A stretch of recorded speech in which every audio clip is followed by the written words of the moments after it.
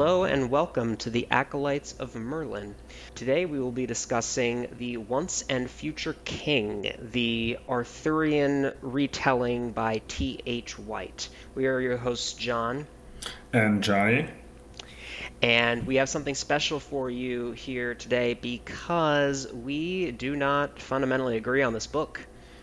Which doesn't typically happen. It's been known to happen, but I don't know if it's ever been on a book we've done for this. Yes, I don't think so. Yeah. Like it's generally been shades of similar thoughts with some disagreements on certain decisions, but Right, or one of us likes it and the other one is could take it or leave it. yes, yeah. That works as well. But in this case, I liked the book. It wasn't without its problems, but I'll definitely get into the nuances of that overall thumbs up when I give my thoughts on it. Okay, that's interesting because I remember when you were earlier on, you said that you were like, oh, I don't know if you were not particularly warm on the book early on. Exactly. Yep. You are remembering correctly. Okay. Then my overall thoughts are I did not like the book, and I think that is a first for the books we covered where I would kind of look at it and say I did not enjoy reading this book. Well, this is the first book that we've both read for the first time. That's a good point. So, well, having Wheel of Time in particular in there is like that's like a year and like 20 however many episodes. It was a long time, but point being, maybe we're looking forward to more of these types of conversations because it happened the first time that we didn't have like. Because I don't know if I probably still would have recommended it to you because even though I would have sensed that you would have been lukewarm on it, I still would have said you should read it because it's the Once and Future King. No, well, it was on my list. Like it was on the spreadsheet. I forget. I mean, it was obviously bumped up because of like wanting to do for the podcast, but it was on my spreadsheet as wanting to read. Okay, so just remember that this could not have been avoided. Yes. So, let me. I might as well clarify what I meant, like what my past comments illuminate. So, it's like a lot of books in that time period, Lord of the Rings included, where it separates it into multiple books within the saga. Yes.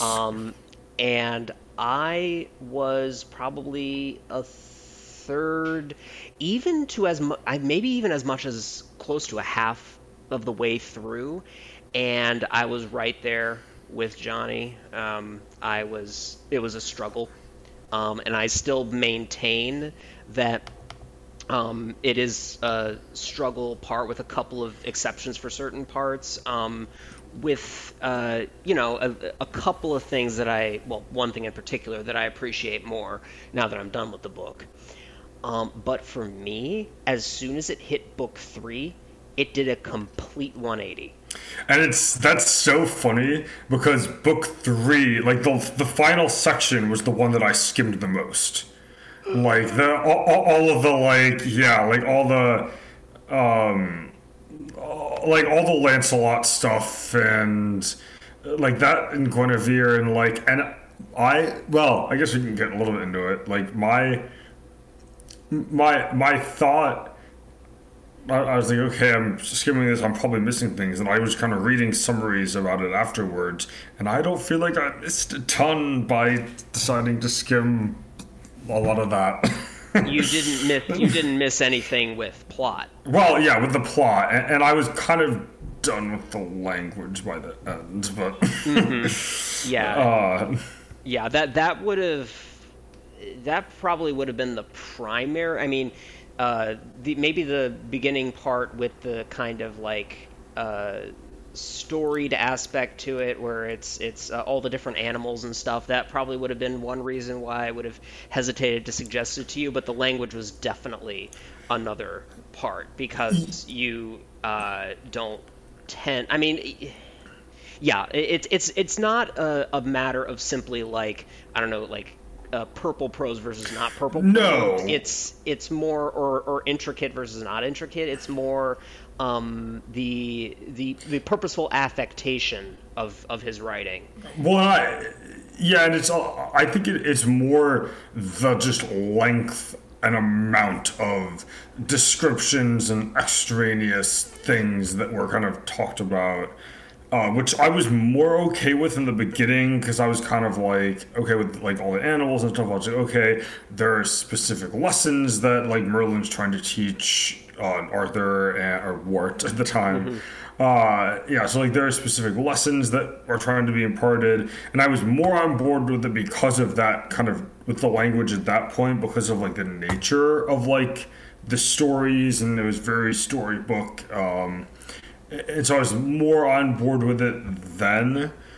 But I think just as it kept progressing, I was like, okay, I appreciate this, but I am not enjoying this. And it did keep going though. The language did undergo at least one change, which is, and this is something that this is the thing I was talking about that I appreciated after I went through a little bit more, which was that he would do as when he was doing his descriptions, which we've read our share of descriptions, and I was a little more selective in my skimming, is that I did skim stuff like that, especially when they didn't have to do with the lessons. But he would do like there were these or there was this, and there would be a lot of that, and I was like, okay, that's probably like a time thing. But actually, I think it was because it was the storybook part of the story, where it was more of a storytelling narrative device because it was about a child. It was about Wart and not about Arthur. He dropped that as he went along, and he didn't do that as much. That was just something that I noticed. That's a good point. Yeah. No, that's a good point. But yeah, so basically, I don't know. So some standout parts from the first half were certainly when the Orkneys butchered the unicorn was a great moment. Wait, the first when was that? That was that was probably book 2. Yeah, I was just say I don't think because they weren't introduced. Well, whatever. Yeah, that's okay. Yeah, they weren't introduced during the Wart era. But yeah, that was a really. I mean, it was all the more graphic because it was nestled in a book with language like this, and it really hit for sure. Yeah, that section was like very, yeah. It's funny, but one of my literal notes is so Gareth and the brothers literally butchered a unicorn. Like it's and I go ahead. Yeah, no, go ahead. No, I should say I in general I think enjoyed part 2 the most. I think, or at least the beginning parts of part 2, like after the first time skip. Okay. Remind me what was going on at the beginning. They were starting with the Orkneys, but what else? Yeah, the Orkneys. It's kind of he's like starting the table. Yeah, he's starting the round table, and like there's this discussion about like the whole point of the round table is so that no knight is like seen as being above any other knight. Like I thought it kind of that was really good. Just that like concept. And there were certain sections I did like I liked a lot of the discussions about like war that like kind of Arthur and Merlin have. Those are like he's challenging. That's true. Yeah. Now I remember what you're saying. Yeah, the moment where Arthur first comes up with at least his first philosophy, and Merlin treating it as such a pivotal moment. That Yes. was a really good scene. Yeah. No. Yeah. That was really good. Uh, Um, and then yeah, the sword from the stone was fun. I like that. yes. Yes. I enjoyed that. Yes. That section. Yeah. That section I liked. Um, yeah. It is funny. It's funny that like Wart that he draws the sword because Kay needs it for the tournament, Yeah. and he's just kind of like, yeah, like the actual like I was just obviously the Legend of Zelda, the video game series, is obviously very inspired by a lot of like Arthurian legend and just Yep. general fantasy stuff. To kind of the Wart kind of hearing the voices as he's and kind of like the music swelling as he's like drawing kind of with the scene where he actually draws his sword. Hmm. I kind of imagined Link in the Lost Woods because like usually when you reach the Master Sword, kind of Zelda spoilers, but like I don't know, it's in every game. Like you reach the like part of the Lost Woods where the sword is, and like there's nothing but the sword, and there's like birds like kind of flitting around, and like it's this more calm music that usually like swells like when you at the moment you actually draw the sword. Right. Yeah, they So definitely pulled from that. Oh, it pulled from that. Ha. yes, boo. Uh, yeah, Yeah, but it was because usually I don't know. I guess I don't spend a lot of time watching or reading different iterations. But it seems to me, at least the cultural expectation for him drawing the sword is that just like, oh, it's so easy. It just came out. I don't know what everyone's so crazy about. But that's not what happened. He did struggle to pull it out. He had to keep in mind everything he'd learned and kind of draw on it, and consciously do that before he could pull it out. He wasn't just chosen. He was using a different kind of strength at his disposal. yes, no, that I agree. That was good. Yeah, it wasn't purely the yeah that he is. It wasn't purely the chosen one thing. Right. Yeah, kind of going back a little bit to part one, I did appreciate like a lot of the like lessons and such, and the different sections of the animals, like which were kind of fun. Or some of them were fun. I thought like a lot of stuff in the book that some of them started to drag. Hmm. Like but I did like appreciate like the hawks being like more militaristic, and I think it's the was it the one of the fish ones. Yeah, the whole like underwater section where he's kind of seeing this like despotic like tyrannical ruler. Hmm. Yeah, I thought like those lessons were like it was. I thought they were well done, even if they started to drag a bit. Hmm. I think the ants were my favorite. The ants are always good. In sort of The even the animorphs did ants really really well. Yes, the ants. Yes, I did like the ant section. Yeah, Done and not done. yeah. That. It's super good. And then the geese, which didn't were like open borders, the animals. Oh, Um, I like that. Open borders, the animals. yeah, That's true. so it's like, huh, these are, and that actually ties into is a key part of his revelations at the end of the book, which is just like these. The main thing we fight over is freaking imaginary.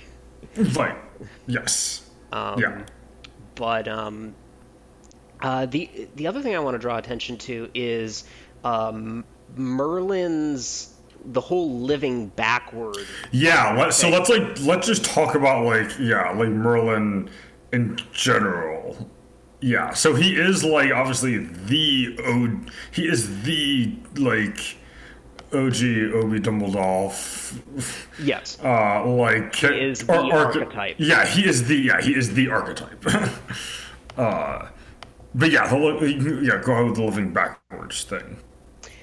Yeah, and I liked the idea. I always paused a moment whenever he mentioned it, and I'm like, okay, so how would that actually work. It would mean that he knew he like would meet from his perspective he would meet Arthur towards the end of his reign, and then he Right. would see what he's like, and then he would begin to put together, okay, what do I need to do to make this guy happen? um, at least that's how I thought it would work, except after like Merlin goes into that castle with that one woman, we never see him again. And that really bothered me. Yeah, that was odd. Yeah, that was odd. And well, yeah, and also like basically did he travel backwards? He obviously stopped traveling backwards at the point that the story starts, and then he starts traveling like moving forward again. uh, I'm guessing, obviously, like, per like what the story is. Yeah, I always thought like I don't know, maybe it's day by day he wakes up and it's the day before, because I mean how I don't know, it's hard to imagine any more than that, him like literally living each moment backwards. How could that Right, even happen? right. But I really liked the subtle, even when it was from Ward's perspective, and so it was a little more, things were a little more simplistic. You got subtle hints of Merlin's state of mind, that he recognized the gravity of his decisions in these early years, and that even when the he because he's confused, and then Wart says, "Oh, I just met you," and then you get a subtle reaction from Merlin where he must realize, "Oh, this is the last time I'm going to see Arthur." Yeah, I'll have to go back and well, I'm not going to reread this book, but like, Certain parts you can yeah, read. certain parts, Yeah, yeah, because that would be that's a good catch. yeah. It was. He Yeah. No, go ahead. no, yeah, just that it was interesting that he makes some like what we would look at as modern references, at least like 20th century. Yeah. And so that he also like he has like there's a couple of like the different things that Wart like notices in his little his like living space, but like he has a gun case, I think. There's like a couple other things like that where it's like, oh yeah, he is from the future, but also like it's like, well, is there a non-interference thing with like certain technology things like they Maybe.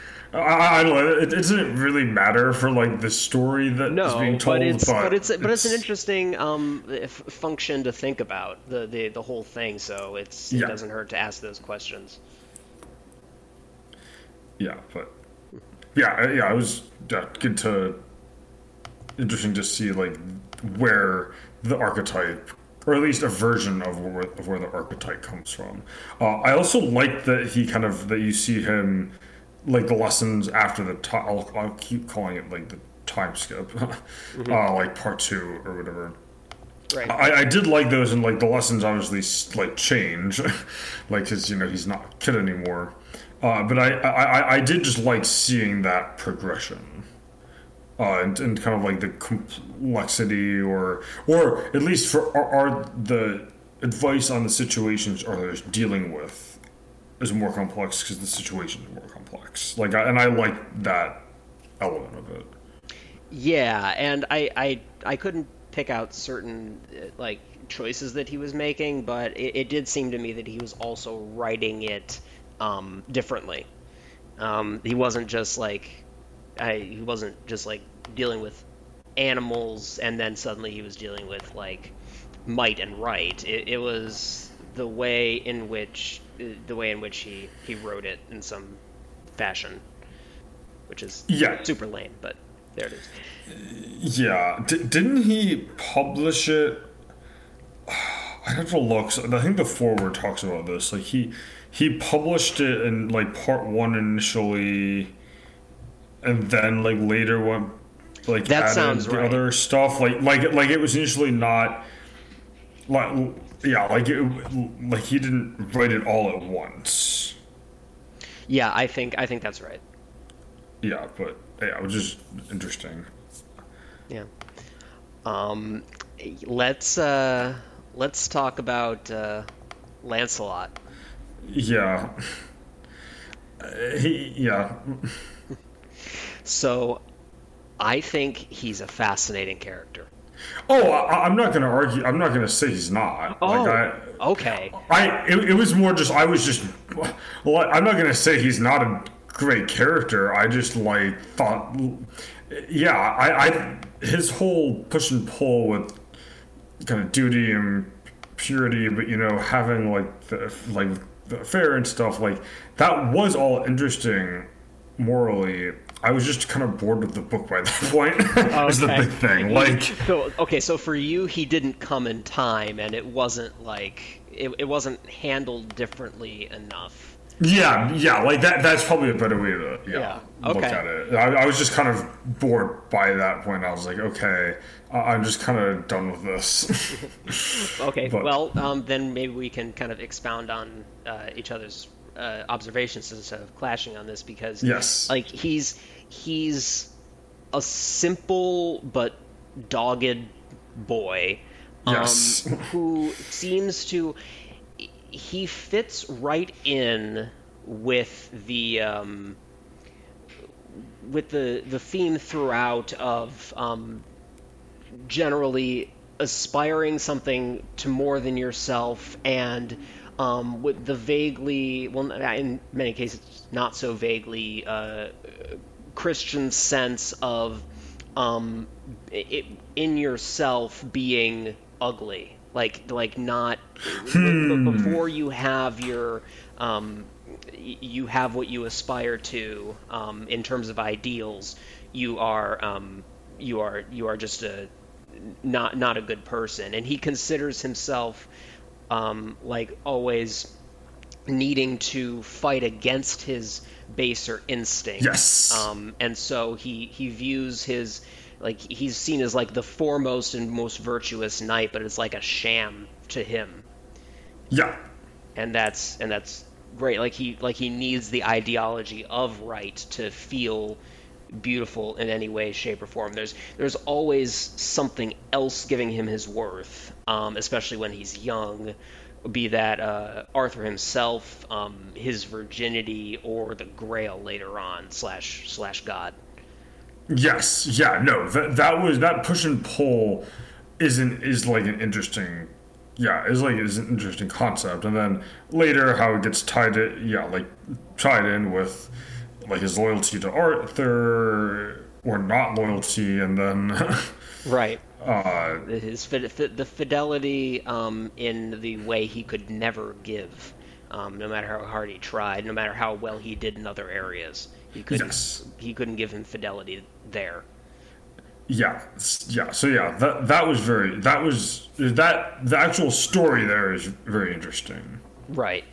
Um, the one and it just totally saved the book for me. And I was there were times when I was like oh I have to go to sleep, but I don't want to put this down. That that Oh that wow, that that much? Yeah, that Okay, that did okay. happen to me at certain points. Certainly during book three, the number of things that he went through, and Guinevere could. I feel like there was such a danger for Guinevere to be like so one note, but she really wasn't. He took even in his narration, he took pains to let us know that she you might think of her as like vain and cruel and petty, but like consider this and this of what like she's having to be in this position and whatnot. And I'm like, yeah, I appreciate you. Yes, no, she is more. Yes, yeah, Guinevere is more complex than like you might be led to believe initially. I even really like Elaine. She's obviously less complex, but I find her very realistic because she starts as like your standard chit. That's kind of her purpose in the story is to be his undoing at a certain moment. But later she Right. does mellow out and everything, but it's not like she grows an entirely new sophisticated worldview. She's still plain, but and still obsessive, but in a more long-standing, enduring sort of way. So I'm like that. That's how you do growth. I really appreciated that. I can see that. No, that makes sense. No, that makes sense. I try to think. Yeah, I don't have a again, the situations with Lancelot and Guinevere were all interesting. I think I was just like, I think just how the story was told, I was just made me uninterested in it. uh, Yeah, yeah. or at least like how long certain things took to happen, and not like if.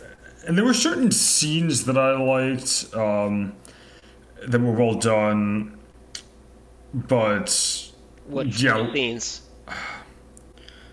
I actually don't have a lot of. Is that are less specific scenes and more certain sections. Just the Okay. general section of like Lancelot, of like Arthur, of like is Arthur is he going to execute Guinevere, and Yeah, that. just kind of that whole general section was well, like that I did kind of slow back down again for kind of that whole kind of basically the whole kind of ending section once Mordred really started to put his plan into action. Oh yeah, and Um, what an unexpected flavor of villainy from a book like this. yes. It's not God. without its issues. There is a foppishness to him and his crowd that you could read as homophobic. Um, and I couldn't help but think of that. But Interesting. I'll have to go. I'll have to research that. Go ahead. obviously, the more important part of it was the opulence that he was going for. But some of the Yeah. clothes descriptions, I was like, but regardless, Yeah. Mordred is a his just indulgence in things, and the fact that he's not he's very in the clouds like his father, but it's in such a nihilistic sort of way, and it's that's such a great contrast that certain other I won't say names, but certain other series I've read where the character's named Mordred and it's obviously supposed to be was nowhere near that complex. Oh yes. No. I know exactly who and what you're talking about, and no, that it's not that other character is like an object of evil, like literally and such, and that. Well, He's an object of evil that's sad sometimes. yes, right, pretty much. Whereas like this is no like he was like the he was like kind of like Mordred was created by like Arthur Yeah. and like so like literally and just, like as a villain created by him. He was a Which product of his progeny, whether you want to call that upbringing or some sort of, if you want to buy into the karmic retribution of how he was conceived. right, Either way, it was clear that he was a tragic figure in his own right because he had his deck stacked against him. yeah, so that was like that was well done. But I will say, as much as the other thing about Lancelot is that like it's somewhat acceptable. One, because I think he's great, and I had a great time reading about him. Plus, he is sort of emblematic of Arthur's vision in a lot of ways. But if you're looking for like Arthur's story, there's a big chunk where he's missing. Oh yeah, like God, yeah, go So ahead. Lancelot does hog like a quarter of the book, if not more. But like I'm not that upset about it. But it is it that might be you could argue that's a fault. Yeah, that's tough. I don't know if let's just necessarily say that's a fault because he is. like he's central to Arthur's story just because of how he plays with the idea of like honor and just kind of what it means to be a knight, to be good, Hmm. like an honorable, which is kind of like you said, is kind of what Arthur was striving for, and so he's representative of these things, and he also directly ties in. So he's kind of representing Arthur philosophically in a way, but he is also literally tied to Arthur both with the Round Table, but also obviously with like everything that happens with Guinevere and like Mordred. So like he is still integral to that story, to Arthur's story in that sense. So I yeah, but it did sometimes feel like okay, we're at like a side quest. Like at the end, it came together. Like then I liked that in the sense that like this stuff, particularly with Guinevere and whatnot, mattered because well, like how does Arthur deal with this situation and how does it affect Hmm. his like legacy and such. But yeah, there was a section where I was like, okay, I know that this is important, but I don't care. Hmm. Like in particular, I think at the beginning when they're starting the affair and stuff, I'm like, okay, like again, I recognize this is important, but uh, But the affair, did was it certain parts of the affair? Well, it sounds like there are certain parts of the affair that did grab you more.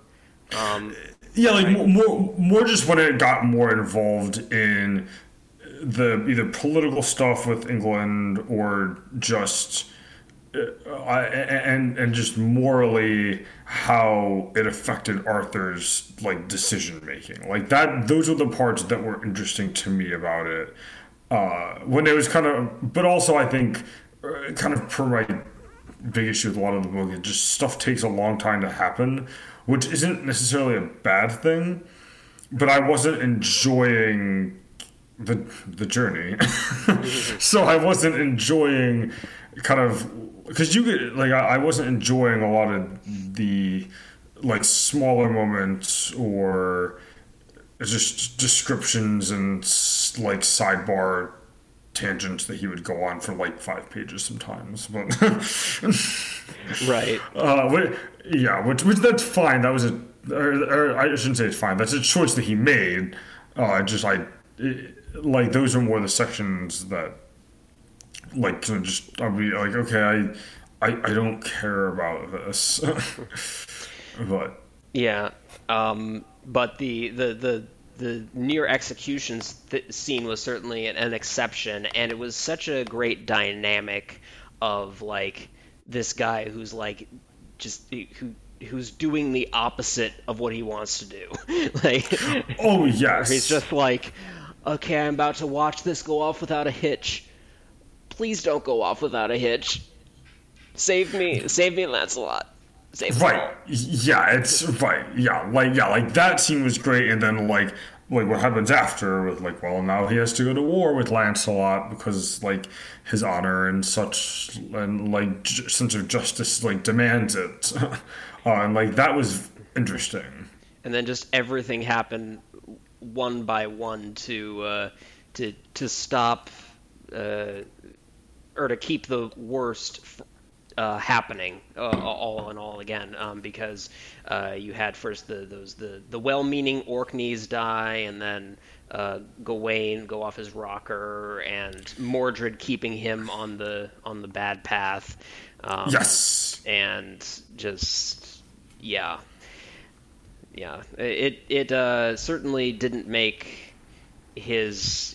It's less about what happened with the people around him because like no one, none of the main three really. Everyone else dies, but we're supposed to assume that Arthur does, but like he doesn't technically on screen, and then Lancelot and Guinevere don't either. It's more the death of what he had built, and Yes. but then you have to think, was that really, wasn't that inevitable? But I don't know. I'm kind of mixing my messages here, but Well, he even kind of like he's kind of like maybe Arthur realized that like the collapse of this was inevitable in some way, shape, or form. Just this idea of what a knight is, as he originally conceived of it, because he obviously initially it was kind of conquest but with a twist, and right. then it's about the Grail because he realized he had to like make a pivot because there wasn't really more conquering they could do. And so maybe he kind of realized eventually there wouldn't be anything else to pivot. I don't know, obviously that's not how it goes down, but like maybe he kind of did. Well, but maybe I guess he does kind of realize it, and eventually that there eventually wouldn't be something else to pivot to as like a purpose for like the violence and the like and such, which is why he like sent the kid home. So that's the whole point of him sending the boy away. Right. And then you have because it's all about what you do with might, which is kind of the the snag in in doing anything decent is that always being present. And so he's like, I will make it its own enemy, haha, and that didn't work. And it's like, okay, I'll distract it. And then Right? Yes. Yeah. I like that. That's all distracting. That's what it was. and then he's like, okay, I guess that didn't work. I'll purge it. And it's like, well, how are you gonna do that? Right. It's like you've created this beast, and now like, yeah, that yeah makes sense. I think that's all my major pointers. So essentially, I didn't super like.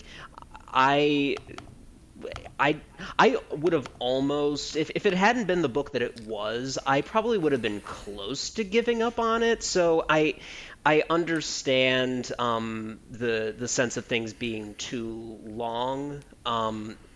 So it just, as soon as I had momentum, it stopped slowing me down. I think that's the best way to put it. That's no, that's fair. That's fair. Yeah, and I reckon. Well, first of all, it's funny. So prior to this book, I had never actually, or I don't think I'd ever read or watched like a full King Arthur thing from like start to finish. I was unfamiliar with a lot of it too. Yeah, so like that was like good, and I like recognize why the book's important. Uh, yeah, like I recognize why it's important and such. It's just a lot of it. I was like, okay, I don't really like yeah, like I'm just kind of bored with how the story is being told, which is a taste thing. Obviously, that's a taste thing, but Yeah, certainly to some extent. Yeah. yeah, but yeah, just a lot of the, like the questing beast kept coming back with Pelennor, Oh, and yeah, yeah. like, and I was like it was initially it was interesting in part one because like, oh, like a questing beast is a mythological creature that's in other things, and seeing it and was probably a more original.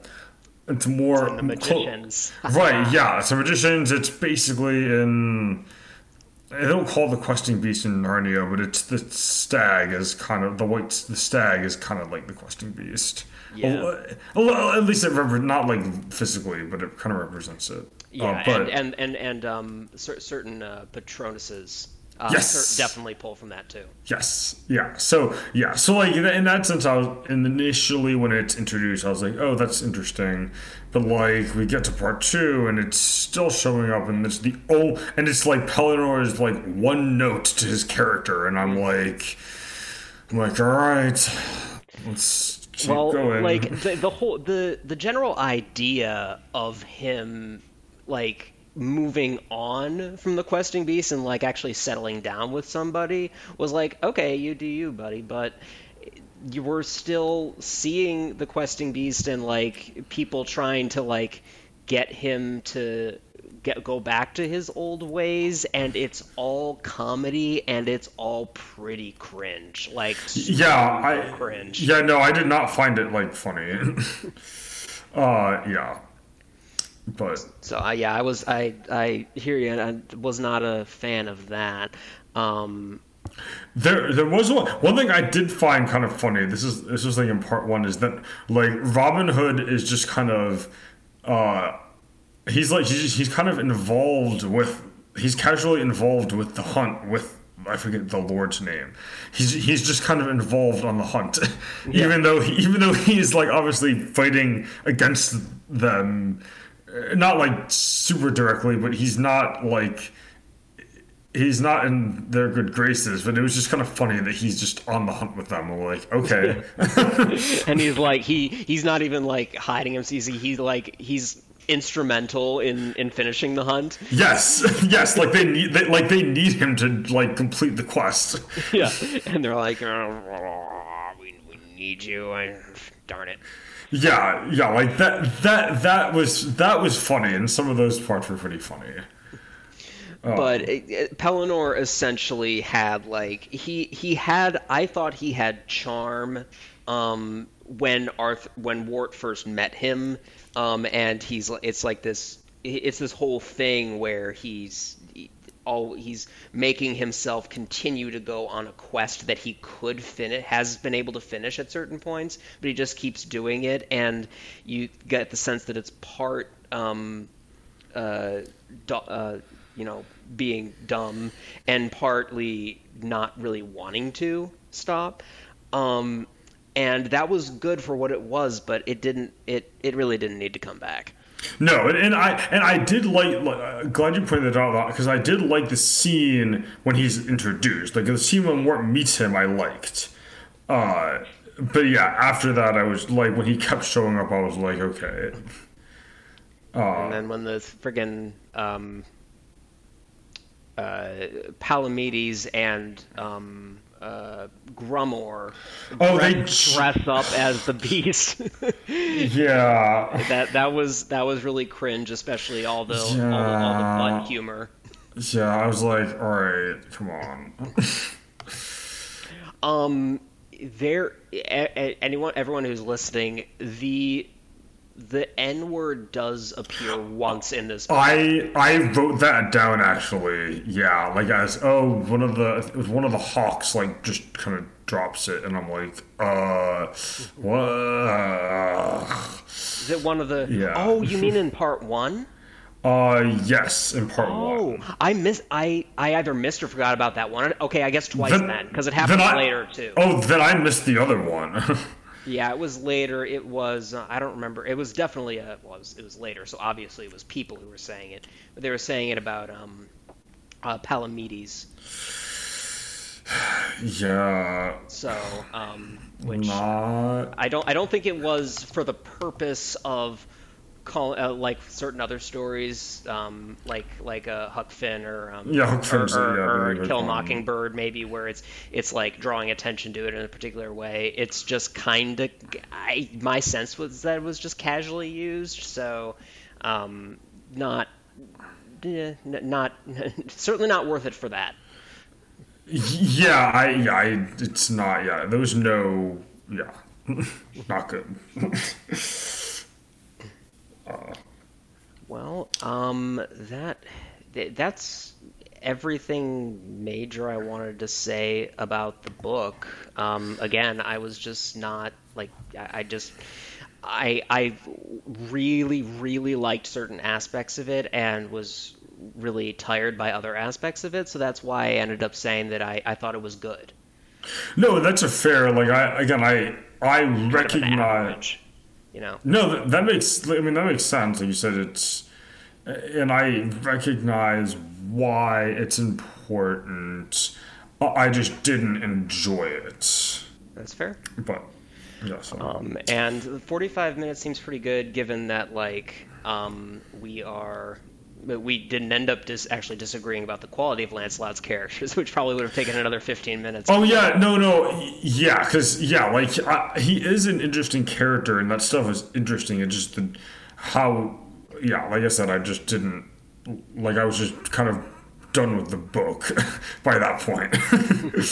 But But okay, I think that'll do it for this book.